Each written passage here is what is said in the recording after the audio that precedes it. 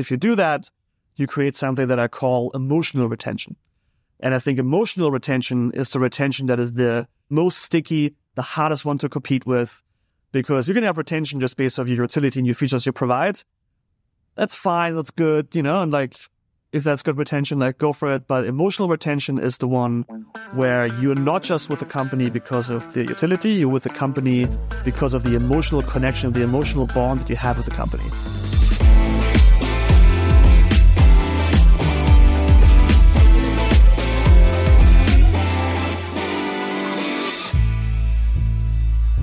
Hello, everyone, and welcome to FinTech Leaders. Coming to you from New York City, I'm your host, Miguel Armaza, and I'm a co-founder of Gilgamesh Ventures, a venture capital fund that backs early-stage FinTech entrepreneurs in the US, Canada, and Latin America. If you enjoyed this conversation, I invite you to leave a review on Apple Podcasts, Spotify, or wherever you get your show so more people can learn about FinTech Leaders. Today, I stopped by Public.com's Tribeca headquarters for a conversation with Leif, co-founder and co-CEO of Public.com, an investing platform for equities, fixed income, and alternative assets. Founded in 2019, Public now serves over 3 million customers and has raised hundreds of millions of dollars from investors like Greycroft, Accel, Lakestar, Tiger Global, and many more. We discuss how Leif launched his first internet company as a teenager from his room in Hamburg, Germany, the importance of building a customer fan base and the concept of emotional retention, international expansion, and why bonds are definitely back, building Public's app as a mainstream window to the markets, startup founder advice, and just a lot more. Leif, thank you for opening your doors of Public.com's office. Love your building, your office. How did you land in like this specific Tribeca building? So in, I think, November 2020, we basically were like, okay, we would assume people come back to the office. That was like pre-vaccines and whatnot, right? And so we just like started looking around. We hired a new BD guy at the time. He was one of the first employees at Notel. And so he just like knew very well, just like the real estate, market in New York. He knew all the brokers, all of the, people that you kind of need to know to basically get this done. And we were like, okay, so your first job before you're going to land some, partnership deals for us and stuff is going to be, you're going to find us an office. He was nice enough to do that. He's, by the way, also an incredible negotiator. Ron Zori is his name. So he's also now running a fund, by the way. He basically like just ran around and looked for spaces. And we stumbled over this one. And it needed a little bit of work, but we got an incredible deal because we basically really just like picked this at the bottom where like no one was thinking about office space in any regard. And so we got an incredible deal, and then also it was like, 2 years and then another 2 years extensions on pretty much the same terms and stuff. And so, yeah, so since then we have been in the space, this floor and then another floor up there. I will show you afterwards. That's amazing. It looks like a jungle. That's like the interior design hack. Just put plants everywhere. It's going to look amazing. Q4 2020, Q1 2021, just historic lows for New York real estate. So congrats. But you're not a New York, you're a transplant. I guess now you are basically a New Yorker, but where did you come from before? You have a bit of a European accent, if I'm not wrong. Oh, a little of an accent. It's a beautiful German accent. So I grew up in Hamburg, Germany, moved to the US in 2008. And so I landed in August 2008, right before the crash, so to say. Nice. And then I was first in Boulder, Colorado for like a year and a half. There's an ad agency there. Don't tell anyone. I'm saying this on a podcast, but like some like dark agency history there. And then moved to New York, spent like a year and a half in San Francisco too, and then back to New York. New York is still the best. Yeah. And when did you start to build, right? To build companies? Because this is not your first one. A little bit in and out. So the first thing I've built was, so to say, out of my kids' room, which was a website for video games. And because that's what you do when you're a child, you play video games. And through that, I stumbled over like affiliate marketing and stuff. And so I kind of just figured out like, oh, if you embed this ad in your website and someone clicks on it, you can make some money with it. So I kind of fell down this rabbit hole of just figuring out basically ways to make money on the internet. And I had a quite lucky hand with that. So it was, I think it was like 15, 16 at the time. I started to, form measures at that point in time, like make decent amounts of money. And so I started funding fan sites for video games because they were run by, kids like myself or like out of their kids' rooms. And at the time, like servers were super expensive, right? AWS was non-existent. This is like 2002, 3, right? So you're subsidizing this and website. And so like I was basically then like, paying for the expenses, and in exchange I was getting the rights of all the kind of ad placements and basically turned that into like an ad network for gaming in Germany, which was like the second largest at the time. But I was literally a child. So like every contract I was signing at the time was basically not really valid because I wasn't even 18 yet. And so on. So I did a bunch of stuff like that and a bunch of other little like projects, around that. And then, ended up basically being like, like a digital agency and stuff and so on. And then got back into it when I was in the US. And, one of the things that a friend of mine and I did, the guy that I moved to the US with together, we always like worked together as like a team in, agency world and stuff. And then what we did was like we wrote this book in 2009, 10 or so. But obviously no one knew us and whatnot. So we created this thing called Pay the Tweet, where it's like you click a button to like tweet about the book, which then kind of has like viral effect. And that went completely viral at nuts. And like, Mitt Romney used it when he ran for president. Sorry about that. Nothing happened. So all fine. But, and, every major record label used it to like give kind of songs away and stuff. So that kind of thing just blew up organically. And then there was like a little bit this crossroads of like, you're going to quit your job to try to make that a company. You're going to let it just have a slow death or so on. And then we sold that to another company builder in Germany. And that was like the first kind of forte into that. And then before public, I did a freelancing software called Anco.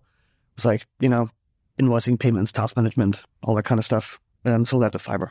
I saw that. Yeah. But I guess all those businesses that you have described, they are not heavily regulated.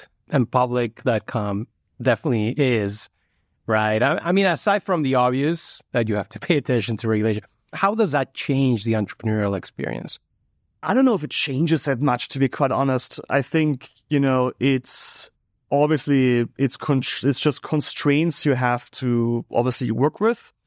But in our case, I think when it comes to financial services specifically, this mantra of move fast and break things just doesn't work because you deal with people's money. And even when you're a financial service, like things like product health are so much more important because when you open the app and you see wrong numbers, you're not going to trust this app anymore.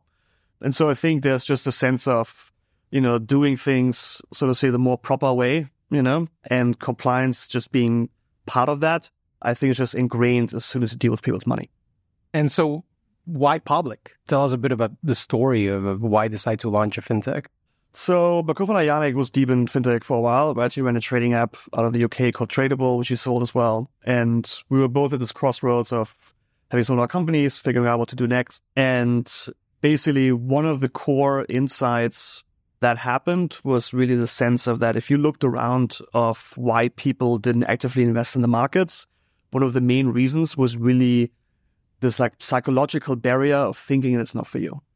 And so it wasn't really pricing, it wasn't really commissions and so on. It was really more the sense of, I'm not a finance person, I don't know how this goes, therefore I'm not even going to try. And we found that pretty interesting as a, kind of core insight. And it even was the same for me. Like I didn't actively invest until after I was like 30 years old and I had like a little bit of money saved up and stuff, And I would argue that that's the case for most people. And, other outside of like the 401k or something like that, right?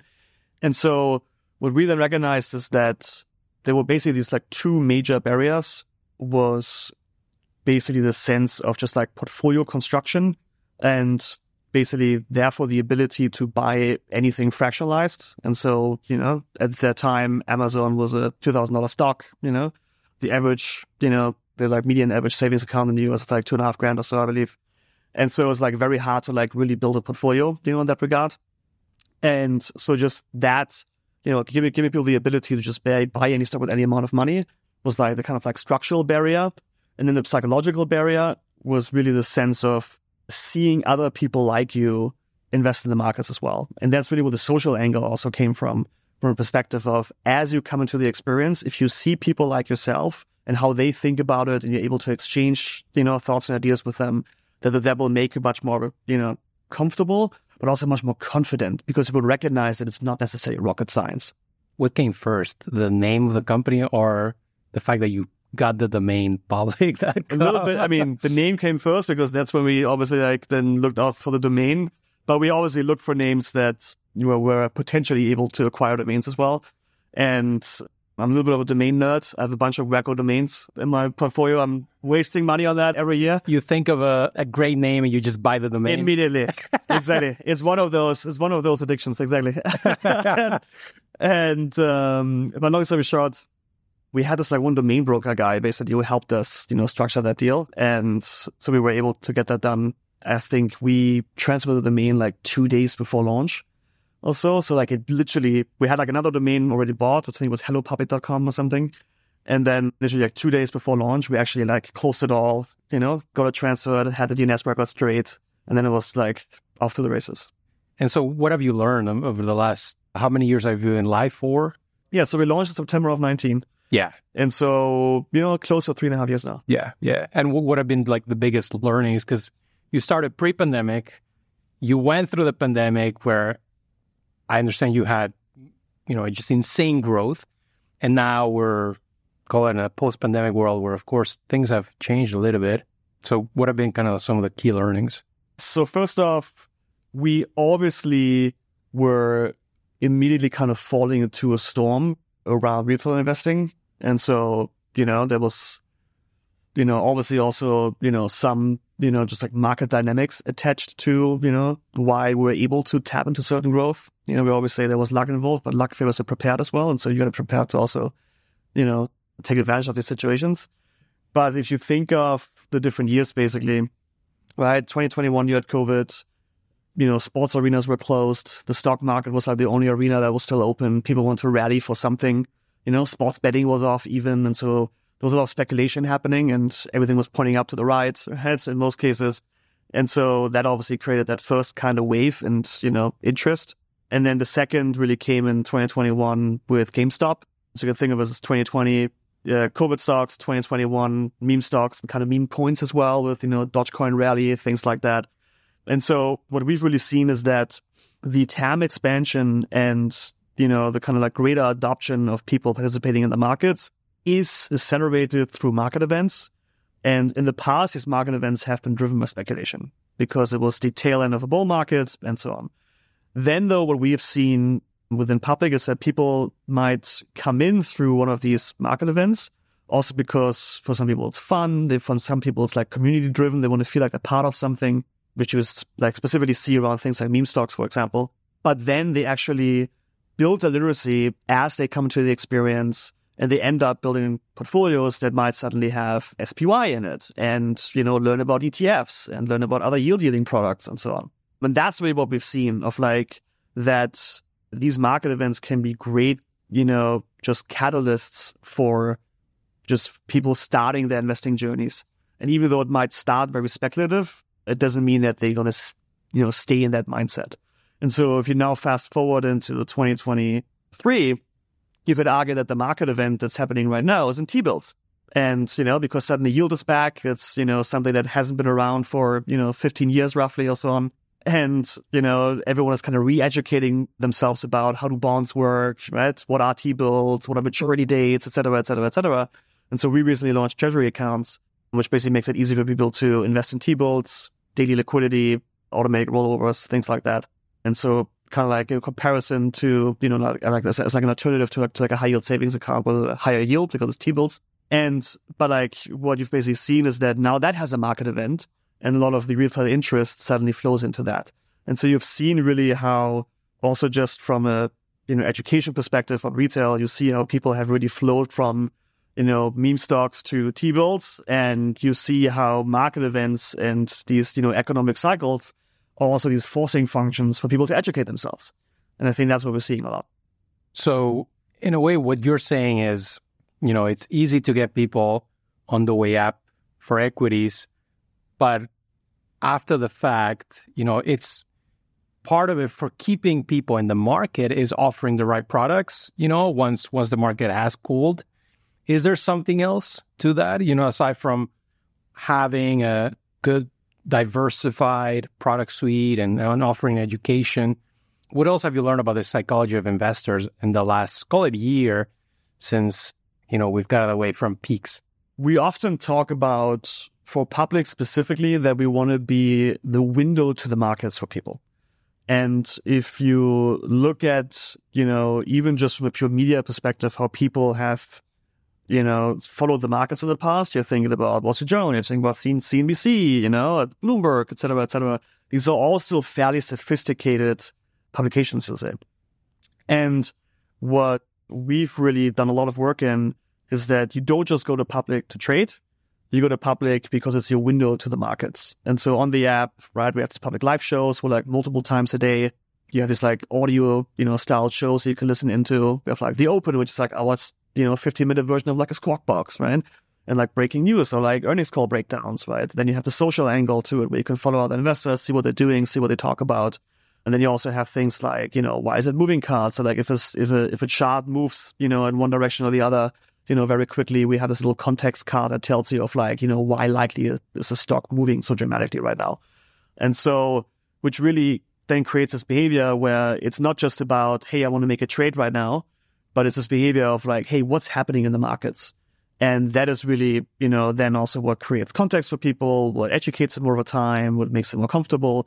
But it also can, for example, help things like panic selling, right? Of, if you open up your app and it's just a red line that points down to the right, it's very easy to also feel unease about it and, make potentially, irrational moves very quickly. But if you have the context around it, you can see how other people, digest what's happening in the markets right now, et cetera, that those things, really help people to kind of make more informed and just like better investing decisions for themselves as well. And so that's where we see really the sense of, that's like the context, creating, so to say, more healthy behaviors. So bonds are back, right? Bonds are back. Bonds are cool again. What's, grandparents were right. So tell me, what's the experience like, launching treasuries? Is this something that the public was demanding before you launched it? And what's been the response like? Yeah, so we are obviously still a very young company, right? So we are 3.5 years on market. And so if we look at ourselves, we believe we're still far away of, the full product suite of what we believe public should be. And so we're still in the game of adding new asset classes, adding new features, all the time. And as part of that, we're also, it's also a little bit, our job then, even just for the success of the company, even to try to predict a little bit, what will be, the highest impact next, asset class or feature to launch and so on. And as soon as rates start to go up and we were kind of like looking at our roadmap and be like what to prioritize with other things, it became very clear to us that as yield comes back, that a T-bill offering or just a bonds offering in general, will be something that will likely just have a lot of product market fit for the time, right? And it's a little bit like you want to tap into the zeitgeist that's there at the moment because, again, market events are good for us in the sense that they drive a lot of organic interest. And so, if you can capitalize on these market events through different asset classes you have, through the features you have, that basically feeds everything good in the experience. And so that's why, we've obviously worked on this for a little while now, but kind of timed it, hopefully quite well so far, at least, considering that, likely rates will keep going up, I would assume. And, when you, as a company, let's talk a bit internally about your team. When you decide, to go ahead with some sort of product offering, in this case, treasuries, bonds, how does that machinery work internally? Maybe tell us about, how the sausage gets done, because, we have a good number of aspiring founders or founders tuning in, also a lot of operators. So it'll be good to learn, how you guys develop internally. So obviously at this stage, like we have a pod structure internally, right? We have specific product engineering teams that have specific domain expertises and responsibilities. And depending on what those features are, they will land with certain people, right? The way we look at the roadmap is though through mostly the sense of products and levers. And so products, you can think of the things that will generate revenue for us, right? It's a products on the shelf that we tend to sell to customers, which in most cases is related to asset classes, but it could also be things like, the premium subscription offering and so on. And then levers are the things that help us grow interest and, just grow, adoption of these products. That can be, in our case, related to flows, because again, AUM and, having more dollars in the app, feeds into monetization of different asset classes. That can mean things like conversion optimization. That can mean things like the ability to move money from different sources in and out of the app and things like that. And so that's roughly how we think about it in terms of like product and levers. And in most cases, you can think of like most product parts will work on the products. And then we have, growth part and so on that will mostly focus on things like levers. And then those two are always in tandem. And, from a prioritization perspective, we just try to figure out, as much as possible to obviously, launch these like in sequences that, that drives the most impact. And given your European background, obviously, did you ever consider building public in Europe? So we announced international expansion. And so there's a few countries that are coming soon, which we'll announce very soon. And so that will happen. Like we have this little, theory, even just for what the company is built around, is that we truly believe there's going to be 300 million people with an investing app on the home screen between the US and Europe. And what that means is basically you can think of that as like two major phases, right? The first phase is be part and drive as much of the TAM expansion so that we get a bite from that apple, right? And that's where launching in new markets comes in. That's where, adding more asset classes that drives more organic growth, et cetera, and just like growing the general retail investor user base, right? That's like, you think of that as like phase one. Phase two is really the sense of the closer you get to the reality that you will have, 300 million people with an investing app on the home screen. And therefore, the closer you get to the reality where just retail and just most adults are in some way actively participating in the markets, the more all participants around the markets have to adapt to that reality. And that falls into how do public companies interact with retail investors, that falls into ETF issuers, that falls into potentially financial advisors at some point, that falls into, media companies, creators, and so on. Because again, take the media example, right? CNBC might not necessarily be a mainstream business markets news. It might still be a touch too sophisticated from its format, from, the type of guests that are going on and so on. And so, there will be a point, and that's partially also what we're building, obviously Public Life and so on, where, there has to be like a mainstream, version of that, truly, everyone can actually consume and understand, can be that translating layer for the broad kind of mainstream retail market. Same with public companies, right? So we've launched Pulse, which is our B2B offering, and where we basically help public companies interact or like engage with retail investors. And so they can host town halls on the app where like, CEO can go on and do a Q&A session. They can distribute materials, around their earnings calls, for example, because also they actually have a responsibility to ensure that all their shareholders get the same information. And in the past, it has been very hard for companies to even treat retail the same way because, you might have a call with, some bank analyst, that no one else has access to.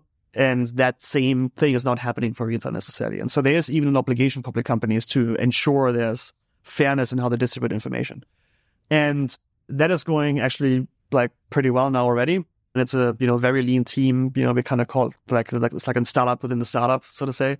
But that is like one of the first executions of that network, so to say. And so what we, again, think about is like, first you build that base and like drive the TAM expansion.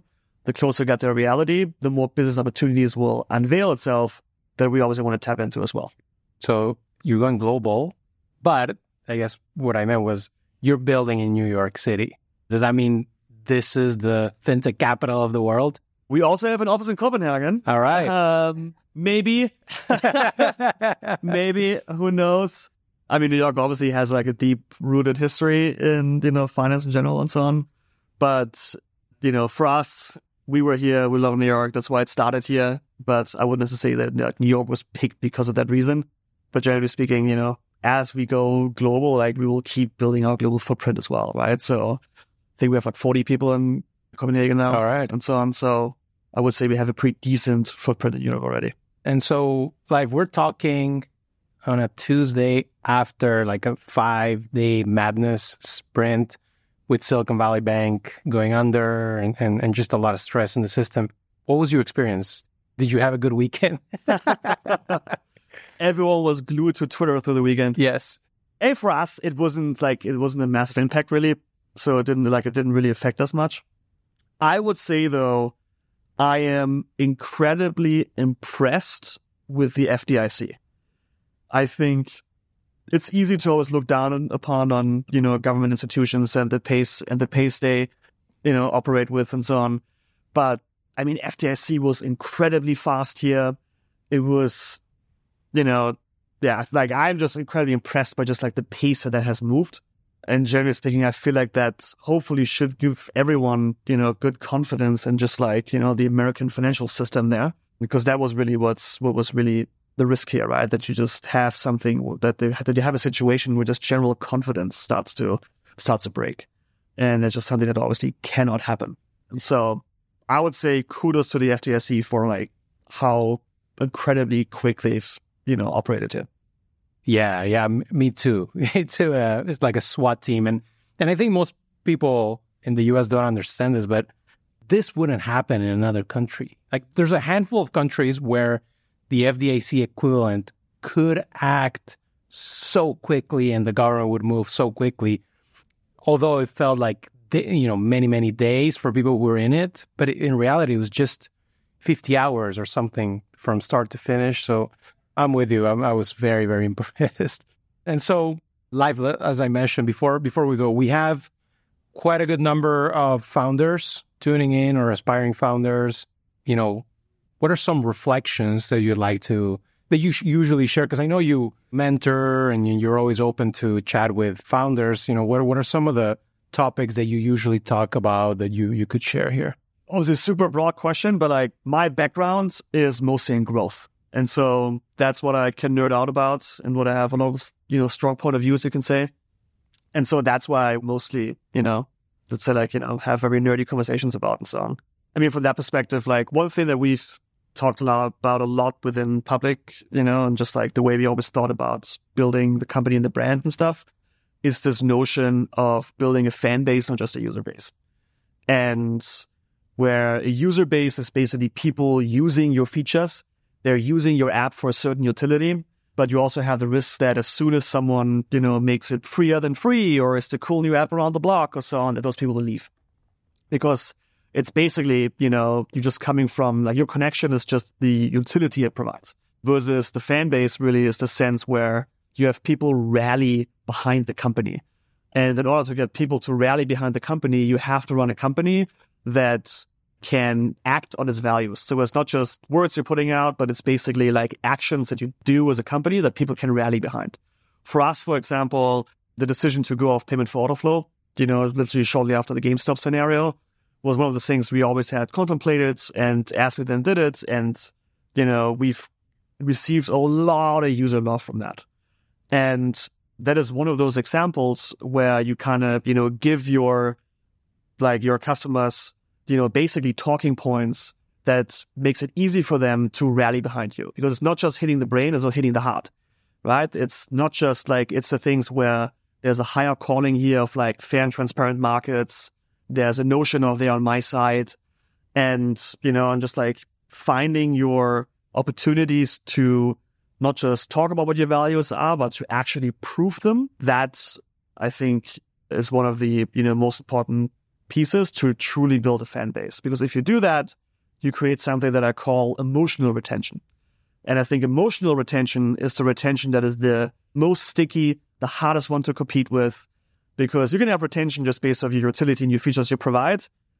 That's fine, that's good, and like, if that's good retention, like, go for it. But emotional retention is the one where you're not just with the company because of the utility, you're with the company because of the emotional connection, the emotional bond that you have with the company. And then it's just incredibly hard to compete with. And so, in our case, we meet each other in the bar and, you're using a particular green investing app, let's say, my reaction shouldn't just be, I use public. It's a cleaner experience. I kind of like the UI a little more. My reaction should be like, yo, what the fuck? Why are you using this? You should use public because boom, boom, boom, boom, boom, boom. Right? And those bullet points, like that is the ammunition you give to people to rally on your behalf. And I think that is, one of the things that from a pure growth perspective, in terms of building a fan base, which then comes with all the good things, emotional retention, high word of mouth, et cetera, that's something I would always just focus on, and I would look for opportunities, because throughout the lifetime of your company, it's just like, if you are very clear of what your values there are, you will find opportunities on how to prove those values, right? And so if one value of yours is like, we always want to be on the side of our customer, or we want to always act with a lot of transparency, right? That sounds very vague and blah, but now it's on you to find moments in, the life of your company where you can actually prove that. And those actions are the ones that will build your fan base and therefore build that emotional retention. I love that. And are there ways to measure this? It's tough, man. It's tough, right? I mean, obviously, hopefully you have good retention. Otherwise, my whole spiel right now will break down quickly. And obviously also high, amounts of organic and so on. But I think the other thing is then also just like the anecdotes like that. Like, do you actually have people ready for you, right? Do you have people go into Twitter threads and defend you as a company, or, tell other people they should stop doing this and they should go to your company? And so, like, do you see those anecdotes or not? Twitter helps. Twitter helps. All right. Well, Leif, amazing conversation. Thanks for this. I'm sure the audience is going to be very, very interesting in every minute of it. So, I'm excited to polish it. But thanks again for welcoming me to your office. Cool. Awesome. Thanks.